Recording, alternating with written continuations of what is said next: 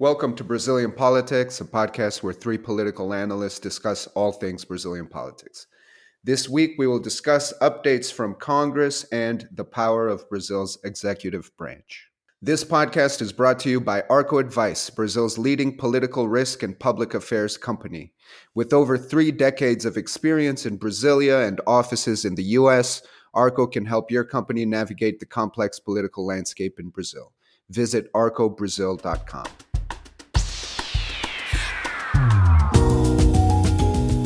Welcome to Brazilian Politics. I'm Michael Lopez, and I'm joined by my colleagues Lucas and Thiago Aragao. Hi, guys. Thanks for joining us. Thank you, Michael. Thank you, Michael. To begin the discussion, I think we need to discuss this Monday's approval of Provisional Measure 871. The administration's back was up against the wall, given that the measure was set to expire on June 3rd, meaning that the Senate approved the measure at the very last minute, almost literally. There are a couple observations about this approval that tell us a lot about the government's articulation, like the very high number of favorable votes and the fact that this was achieved on a Monday. So for those of us who are maybe less familiar with the dynamics of Brasilia, could you explain the importance of this vote and what it tells us about Bolsonaro's political articulation? Michael, it's a very important provisional measure given that it creates savings for the government of around 10 billion reais a year. In 10 years, they expect to save 100 billion reais, so almost 10% of the 1 trillion proposal for the pension reform. This is something that will definitely help, given that the pension reform will be dehydrated or watered down at some point. And this was very much celebrated by the economic team. It was a great victory by the government, especially if we count the 55 votes that were given by the Senate. Important to mention that 49 is the constitutional minimum to approve a constitutional amendment, which is the case of the pension reform. So a good signal on the horizon for the pension reform.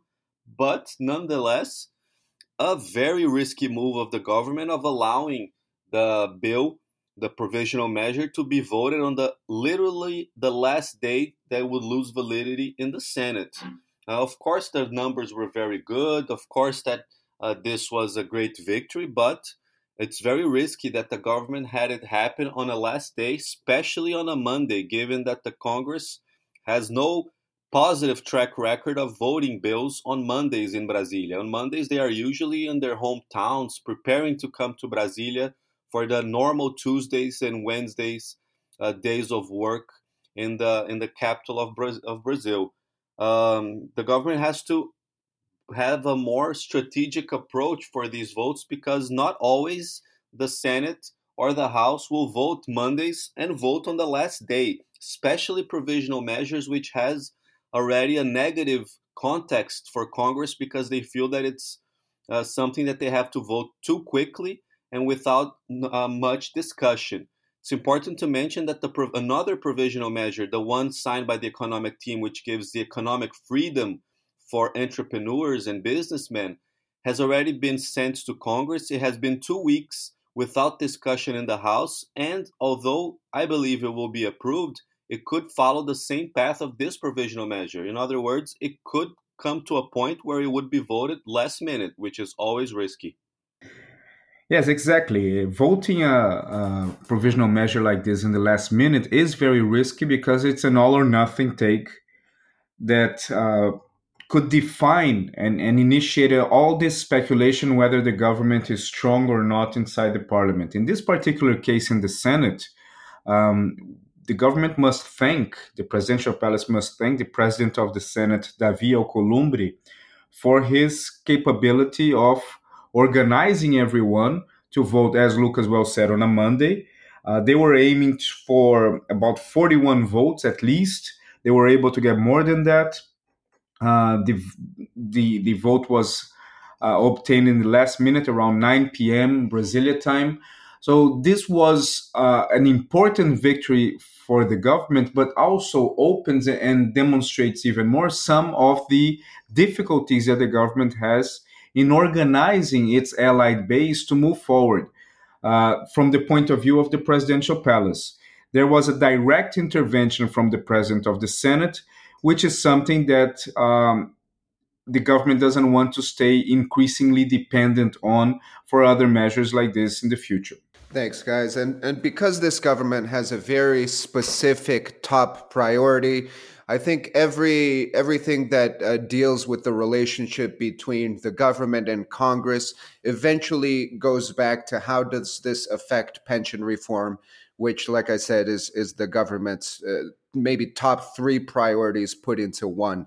Um, on pension reform, last week, the period of public hearings and the presentation of amendments ended, and a total of 277 amendments were presented to the pension reform proposal, which is a high number, but less than the 460 presented to Lula's proposal back when he was moving with his version of pension reform.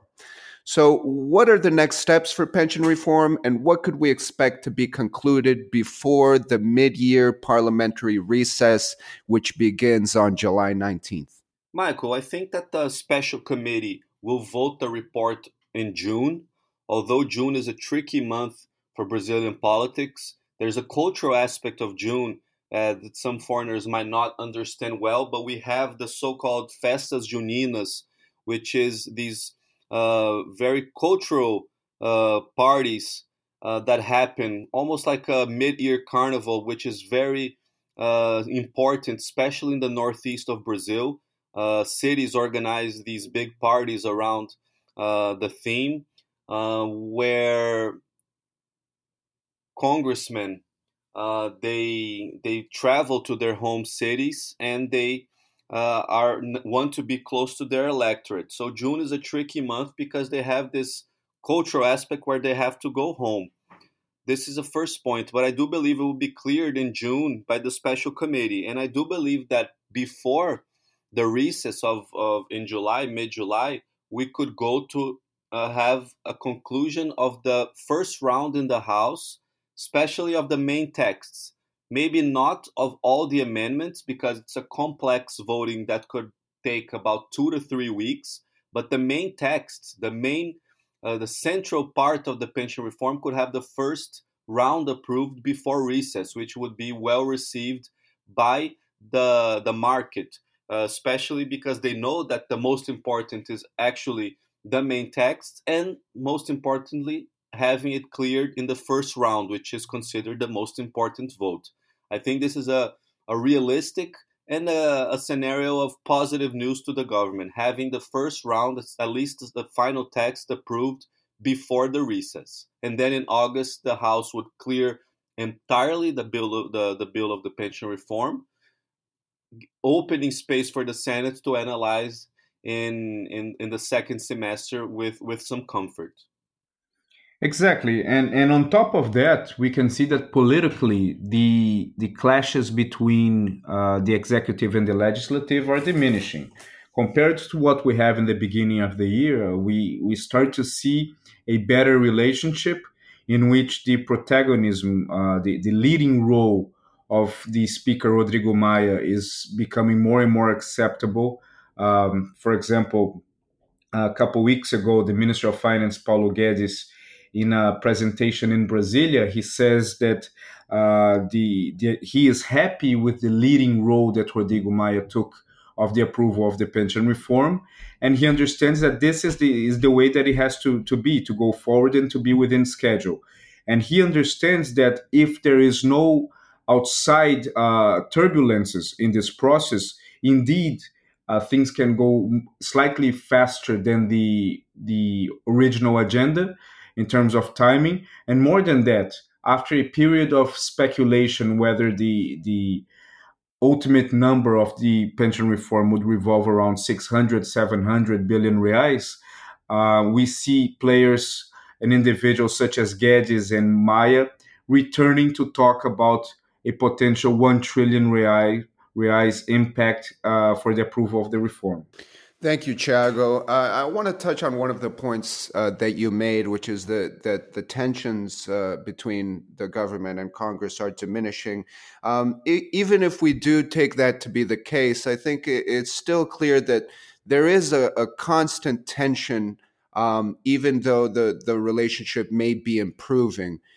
This morning, Brazilian newspapers have some statements made by the president of the Special Committee on Pension Reform, Marcelo Ramos, where he has some tough statements about the president, which made the rounds in the newspapers. Basically, he said that Bolsonaro does not have the faintest idea of what is important for the country, referencing the fact that Bolsonaro delivered a bill that deals with driver's licenses and driver's license points to Congress while parliamentarians were at a seminar on pension reform and specific details of the proposal.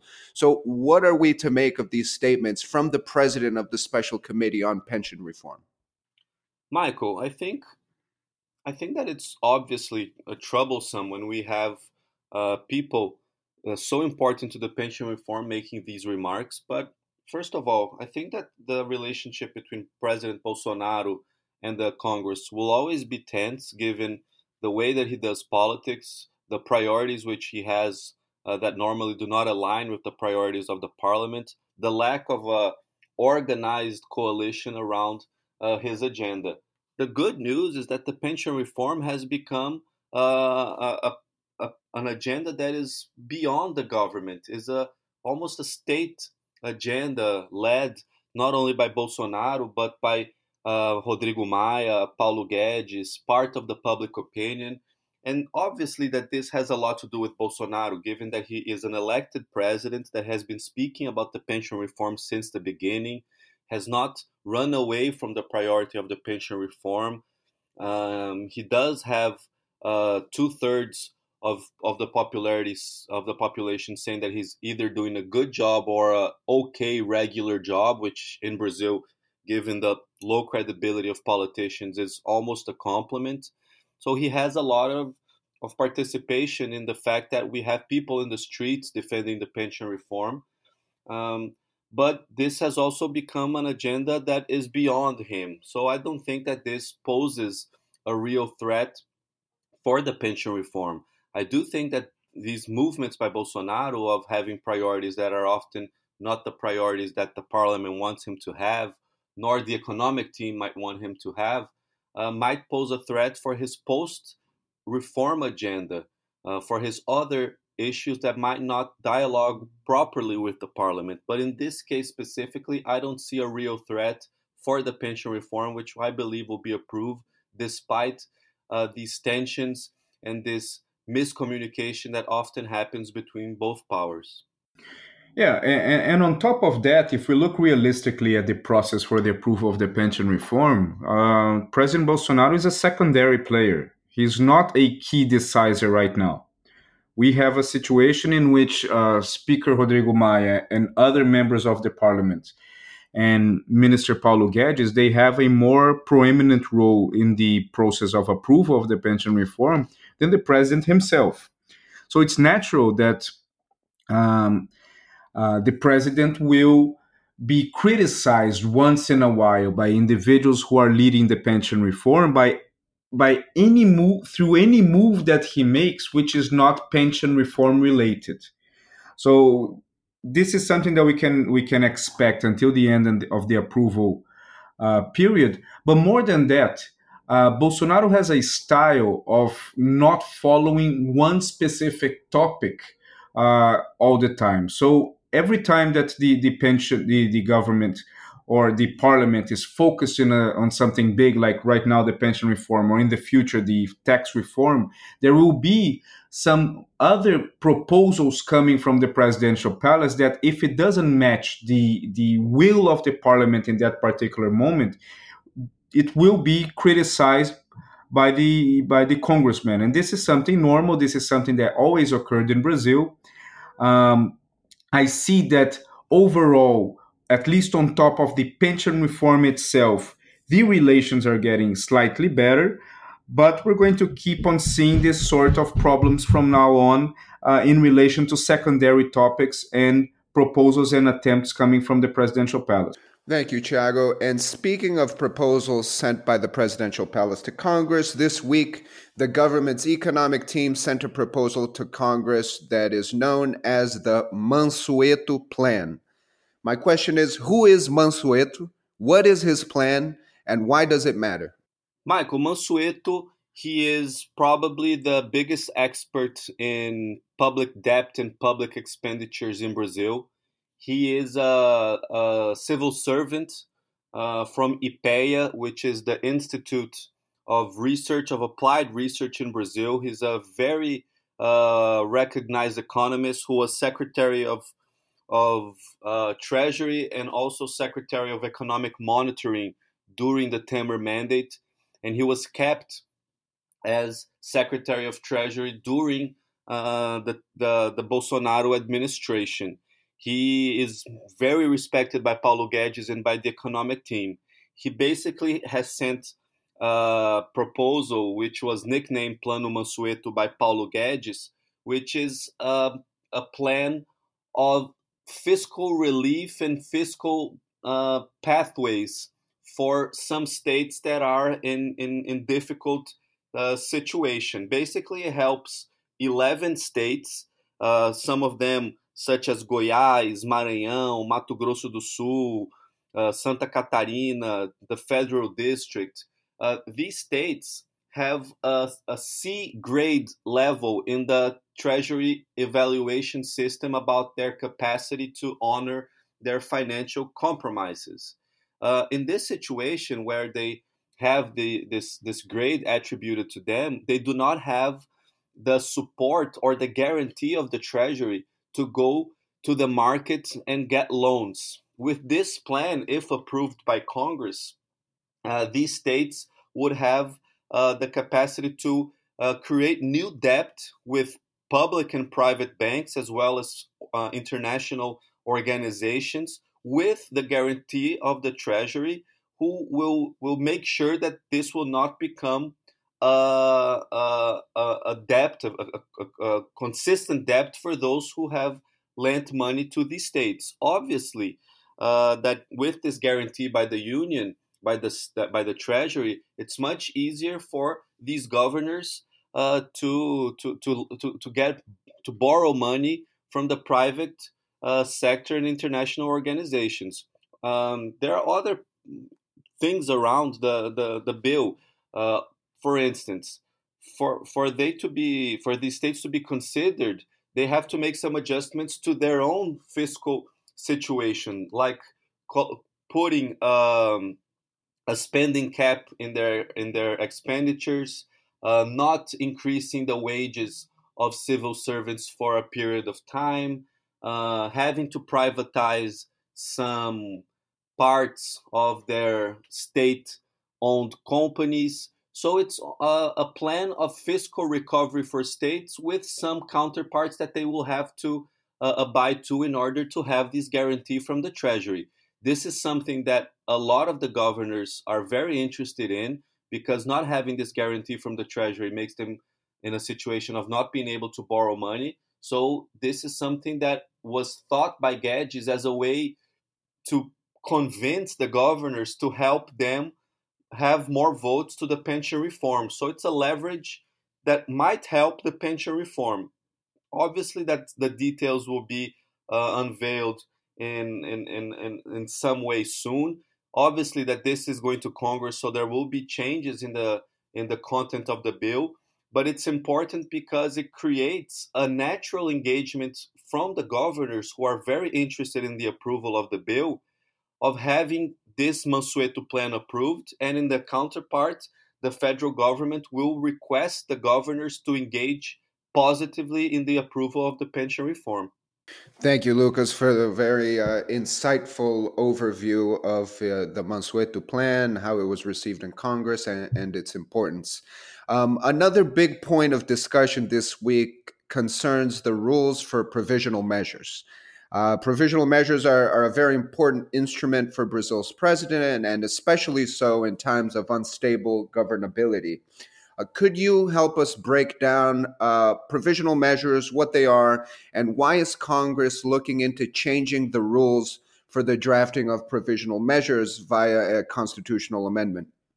Michael, a provisional measure is an instrument that the government has, that the president has to um, move forward with a proposal that otherwise he could send to the government through a regular bill, in which is enforced in the moment of his signature, and it allows him to execute the content of this provisional measure for a specific piece of period of time, which is 90 days, if I'm not mistaken, and can be renewed for another period of time before the Congress has to sit down and vote whether this will become a definitive law or not.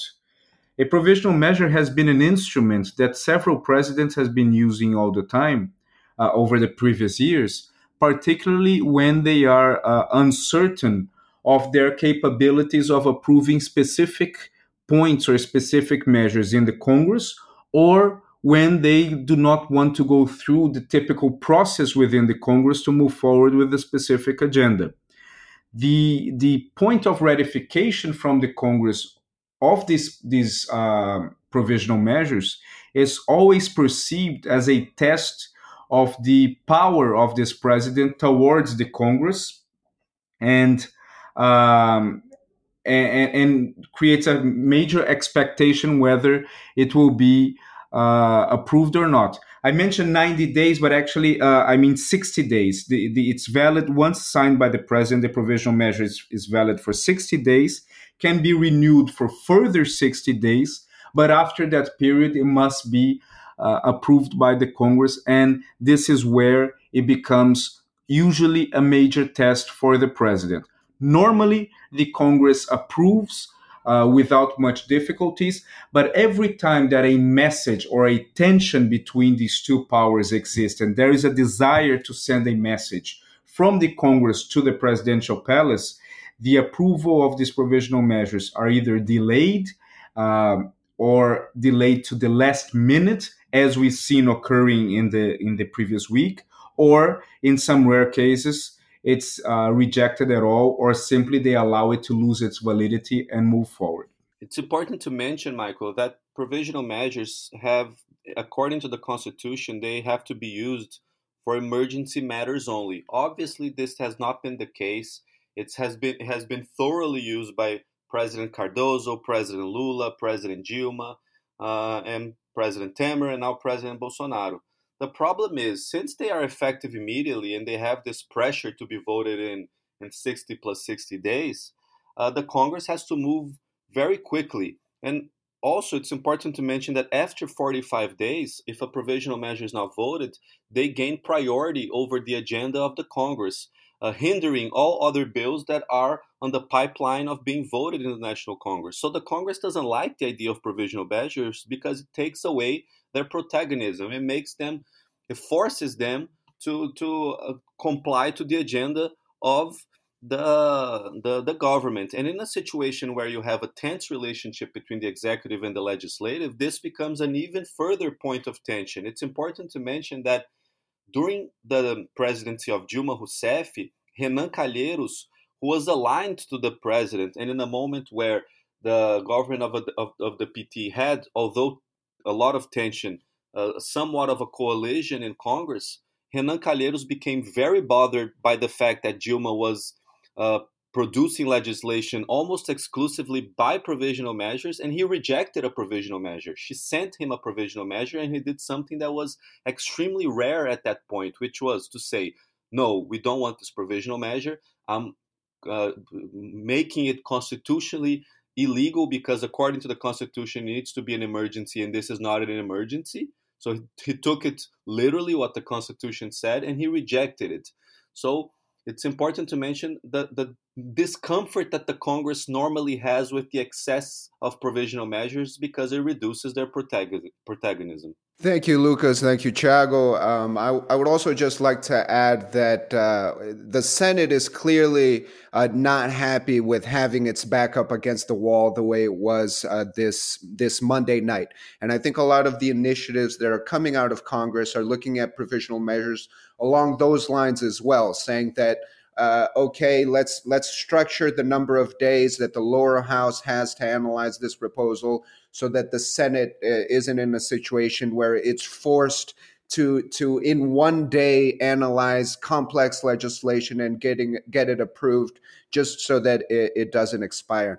And I also wanted to ask you to indulge me for a second, because while putting together this episode, I looked back and found an academic paper written by Arco's CEO Murilo de Aragao for Brown University. And I found this interesting tidbit in a chapter called The Hypertrophy of the Executive, which lists not only provisional measures, but control of the implementation of the budget and control of personnel as the main drivers of the executive's power in Brazil. And he writes, for decades, the government drafted provisional measures and, in order to avoid the risk of having them rejected or modified, used its political coalition to keep them from being voted. At the end of the first 30 days of validity, they would redraft the measures and validate the effects of the previous measure. Thus, the initiative would remain effective for long periods of time without definitive scrutiny by Congress. The measures would not even make it to the voting agenda.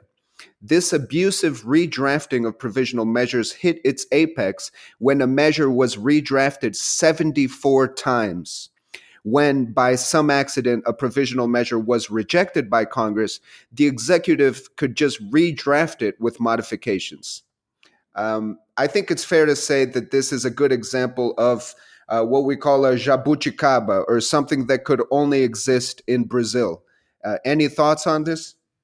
Michael, the Supreme Court has made it tougher for these redrafting. And this situation that Murilo points out in his paper, which is extremely interesting, I think that in a situation of tension between the executive and the legislative, it makes it more difficult. In this situation where the redrafting happened, there was somewhat of a goodwill by Congress to accept it. But now, in a situation that there is not such a goodwill, this could easily be sent to the Supreme Court, which could have a voice saying that the changes are minimal and therefore they cannot be redrafted. There is even a decision by the Supreme Court, which happened in the beginning of this year, in February, that says that a measure can't be redrafted. The original understanding is that a provisional measure cannot be redrafted on the same legislature. The Supreme Court, for instance, the provisional measure on water and sewage treatment, it was drafted by Temer. It lost validity under Bolsonaro. Technically, he could redraft a new provisional measure. However, the Supreme Court understanding says that now it's not only when it was created that it can't be redrafted. It's also when it loses validity in that given year. Since the provisional measure of water and sewage was drafted by Temer but lost validity under Bolsonaro, they can't redraft it again. That is why they wrote the same content in a bill of law which was presented by Senator Tasso Gereissati. It's something very complex, but what I'm saying is, while you have a positive relationship between the executive and the legislative, these paths of redrafting with some changes here and there are more accepted. In a situation where the tension is building, it becomes harder to find these workarounds in provisional measures. And I think this is what will happen during the Bolsonaro administration. He will not have this capacity to do these workarounds of redrafting multiple times the same provisional measure.